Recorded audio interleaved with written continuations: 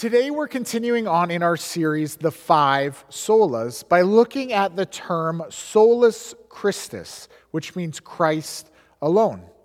Over the last 3 weeks, we've looked at 3 other essential teachings that alone need to be understood. We need to understand sola scriptura, which is in Scripture alone, that Scripture has the authority in matters of faith. We looked at sola gratia and sola fide, which are in grace alone and faith alone. But today we see Solus Christus as the backbone of all of this teaching.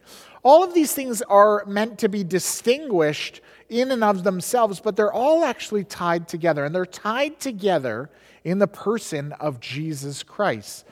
But before we can look at this idea and sort of flesh out what does it mean to think about and reflect on Christ alone, we have to understand this term of Christ. You know, we hear the name Jesus Christ all the time, both inside and outside of the church. And unfortunately, it is used often in a derogatory way. We use it as a curse word, as a negative way of saying something. But this is not a term that it should be used lightly or in sort of a cursing manner. Because this word Christ means the anointed one or the chosen one. And so the person who has this title attached to them is really someone meant to be elevated, because the chosen one was someone who God and his people had an arrangement about. God would send his chosen one, his anointed one, to save the people that he loved. And so the people of God really looked for and celebrated this chosen one. And so when we call Jesus Christ, we're not talking about a legal name that he has, but we're talking about a title that he had. Jesus is the name of a man who lived about 2,000 years ago. He had a mom, Mary, a stepdad, Joseph. He was fully God and fully man. A great teacher who lived a wonderful life, one that we should emulate.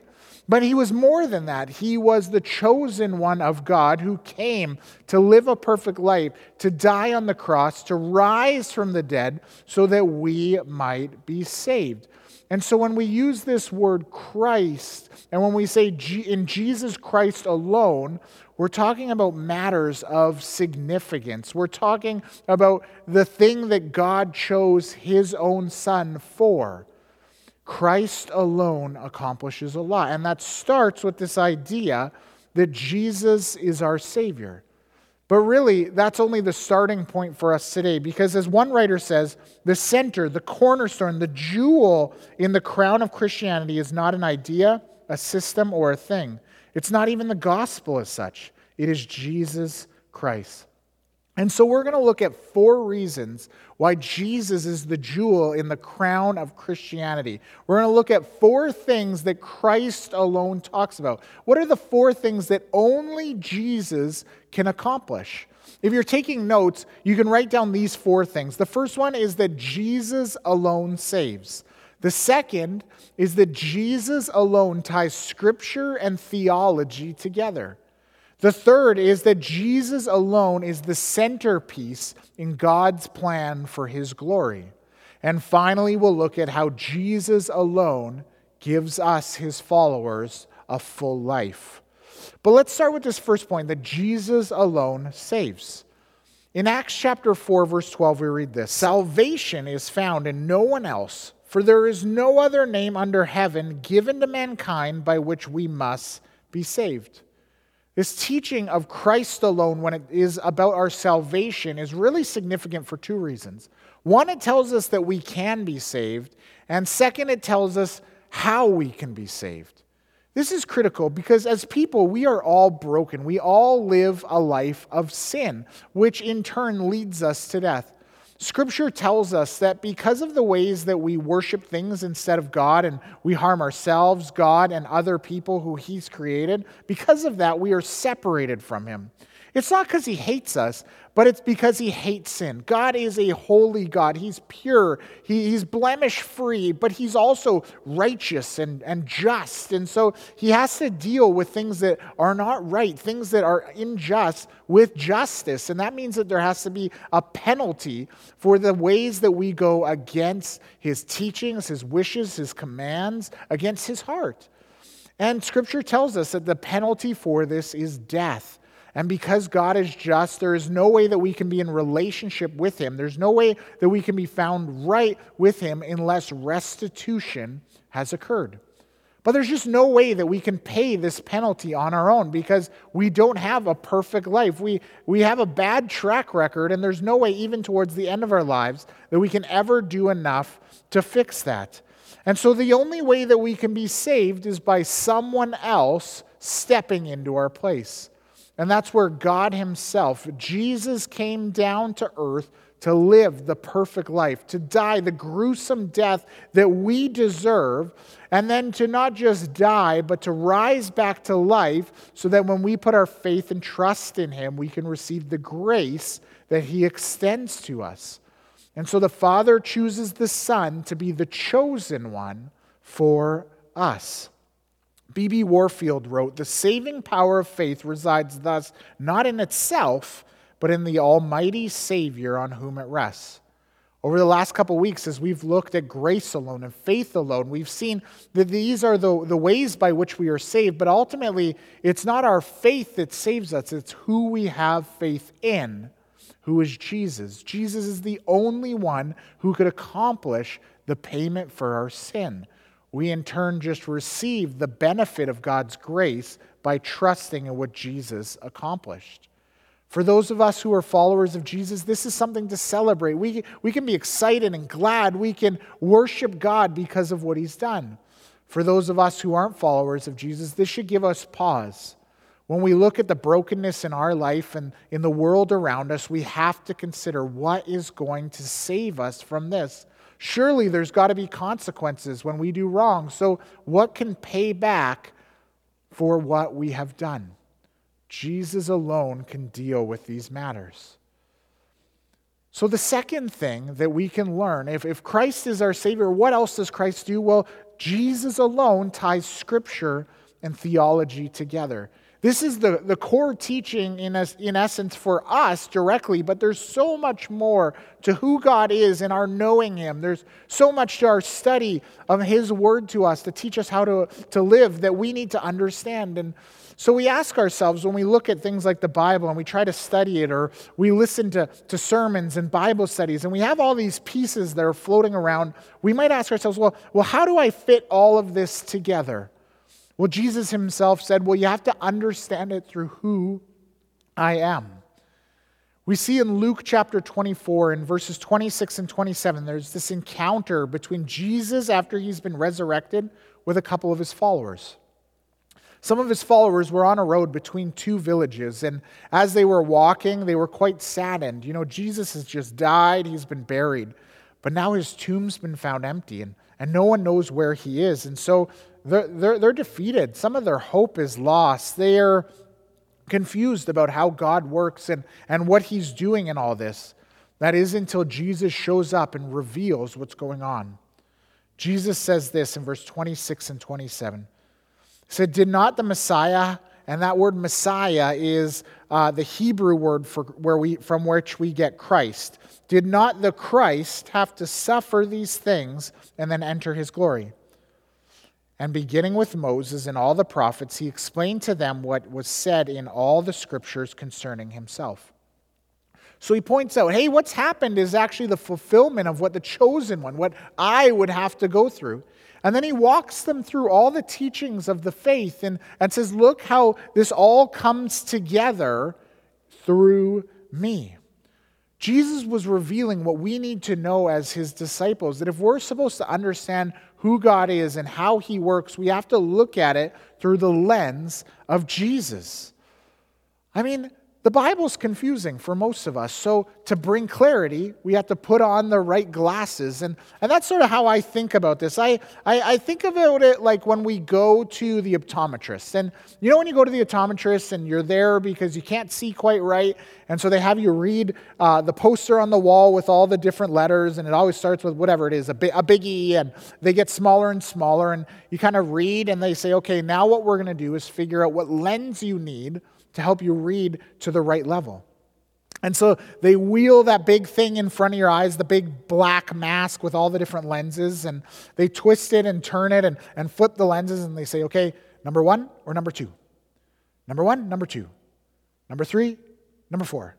3, 4. And as they do this, you're sitting there kind of being like, I'm not sure. But slowly as you work with them, they get to the right lens. And it's amazing. These lenses are so close to the same size, but with even less than a millimeter, the right shape is able to allow us to see the letters on the wall. And in the same way, having the right lens helps us to understand Scripture. When most of us approach Scripture as we're starting to understand our faith and our walk, the first questions that come to mind are, well, how does this affect me? Where am I in this story? How do I understand this for me? But that's the wrong lens. It does help us in part to see what Scripture tells us, but what's more important is looking at things through the lens of Christ and the cross. When we start to ask questions like, how does this tell me about God? What does it tell me about God? How do the cross and Jesus fit into all of this? We start to really see Scripture for what it is, for what it reveals to us. It's like when that right lens comes in front of our face and we're able to say, that's it, I can see now. Putting this lens of Christ and the cross helps us to see and understand and know what God says to us in His Word and what we're supposed to understand about the study of who He is. And that takes us a step further to this third idea of what it means for Christ alone to be an essential teaching. We understand that Christ alone, that Jesus alone is the centerpiece for God's plan for bringing Himself glory. There's this famous and beautiful prayer at the end of the Apostle Paul's letter to the church in Rome. He prays this, he says, "To the only wise God be glory forever through Jesus Christ. Amen." Now, Paul's not just praying here, but he's teaching us. I don't think he fully intended to teach us, but rather to just point us to the truth that there is, that God has chosen to orchestrate a plan for His glory. He's wise. He's planned this out, and He's chosen Jesus to be what really elevates who He is. It's how we understand us. Now, we're not going to spend too much time here today because that's what we're going to focus on next week. This idea of soli Deo Gloria, for the glory of God alone. That's our purpose. That's ultimately Jesus' purpose in His coming to earth. But what I want us to gather is see how all of these elements of the solas are tied together in the person of Jesus. And the best example of this is the writing of Stephen Wellum. He's a theologian. He writes this: "In the end, the ultimate goal of God in our redemption is His own glory, even as we were transformed into a creaturely reflection of it. And yet, the radiance of the glory of God is found in the person and work of Jesus Christ our Lord. The word spoken by God, the faith given by God, the grace extended by God, and the glory possessed and promised by God cannot make sense apart from the Son of God who became a man for our salvation." To understand the glory of God, we have to understand this important teaching of Christ alone for our salvation, for our understanding, and what we'll see as this fourth point as for the fruit and fulfillment of life. You see, Jesus alone gives a fullness and fruit to our life. In John 15, verse 5, Jesus taught His disciples this way. He said, "I am the vine, you are the branches. If you remain in me and I in you, you will bear much fruit. But apart from me, you can do nothing." Jesus alone brings the fruit to our lives. We get this picture of a vine and branches, don't we? Whether it's because we've been to a winery around here or in the Okanagan, or we've just seen a plant like a trellis or a vine climbing up a trellis, and we see the branches coming off. We know that the root of those branches way up high, their source, their nutrients, their energy comes through the vine that goes down into the ground. Nutrients and life, the energy that's needed to produce the fruit comes through the vine. And so Jesus says, "I'm that vine, and apart from me, You're just a branch that's fallen on the ground, that's drying up to either be thrown in the fire or to go into the compost bin. You'll notice that Jesus tells us that the fruit that we want produced in our life comes from remaining or abiding in Him. Being a disciple of Jesus is not just this matter of acknowledging Jesus alone, but it's being deeply connected to Him, or remaining and working in Him and seeing Him become the totality of our lives and what our hearts desire. He alone is able to provide the life we so much want for. Discipleship, or being a follower of Jesus, is actually this mixture of a whole bunch of things. It's the way of thinking, it's a way of living, it's a way of experiencing the supernatural presence of God, but all of those things require Christ alone. In the verse just before John 15:5, it says this, "Remain in me as I also remain in you. For no branch can bear fruit by itself, it must remain in the vine. Neither can you bear fruit unless you remain in me." So when we're connected to this vine, we're able to have fruit in our lives. What's this fruit? Well, it's obedience to God. We're able to follow Him more regularly and accurately and practically. It's also the fruit of the Spirit that we read about in Galatians 5. It's the markers of our life become love and joy, peace, patience, kindness, goodness, faithfulness, gentleness, self-control. These characteristics, these virtues that we so long to have, they come from remaining with Jesus alone. There's the fruit of the harvest. And in Luke, we see that Jesus promised a harvest, this fruit that will come up, and He sends His people out to collect this fruit by remaining in Him and doing what He wants from them. In verse 8, we see that remaining in Jesus bears much fruit. It's not just one thing, it's a whole bunch of things. It's a fulfillment in life. In verse 7 and 8, we read this, "If you remain in me and my words remain in you, ask whatever you wish, and it will be done for you. This is to my Father's glory that you bear much fruit, showing yourselves to be my disciples." So if this fruit comes from being deeply connected to God, we see that it will ultimately fulfill this purpose of the glory of God. But this fruit is really nothing but the outcome of remaining with the only source for the power that we need. The message here is simple. If you want the fruit that God promises for life, well, you got to go to the source, and the only source. This isn't just a grocery store where you can go to one on any corner. The only source for the fruit that we need in our lives is Jesus. And if you want fullness, you have to stay connected to Him. But if you're not connected to Him, your life will not be fulfilled.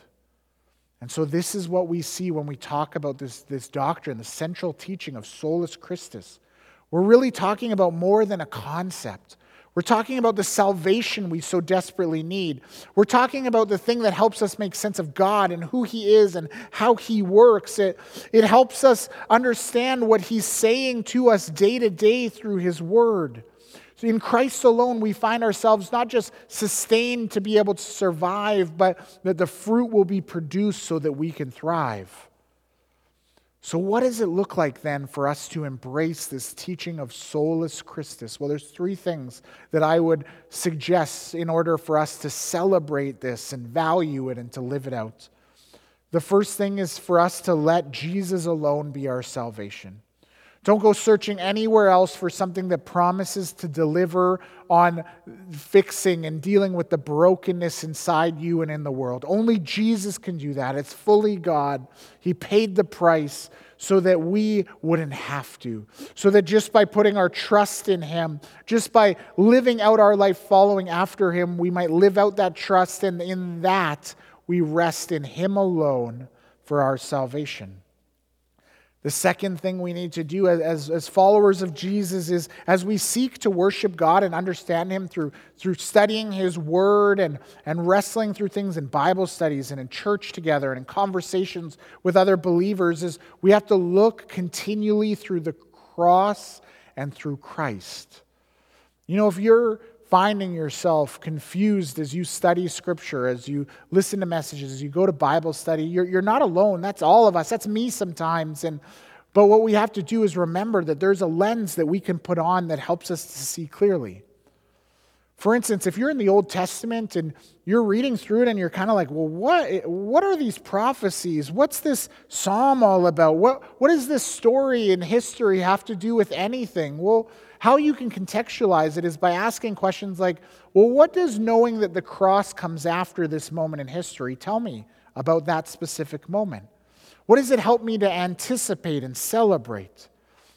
How does the cross help me understand this prophecy? Does it contextualize it? Does it point towards Jesus? And if it does, how do I see that fulfilled? If we're thinking about the songs and the moments of great joy and gladness and those of great pain and lamentations, we can ask ourselves, how does the cross help us to understand this or have hope in this or to celebrate this more fully? If we're looking at the New Testament and you're going through the Gospels, you can sit and see this continual progression towards the cross and what Jesus will do. We can say, okay, how will this help ultimately reveal the divinity, the glory of God? How does this help reveal how God is revealing himself in human form? When we go to anything after the Gospels, we can look back. Well, how does looking at the cross shape these people?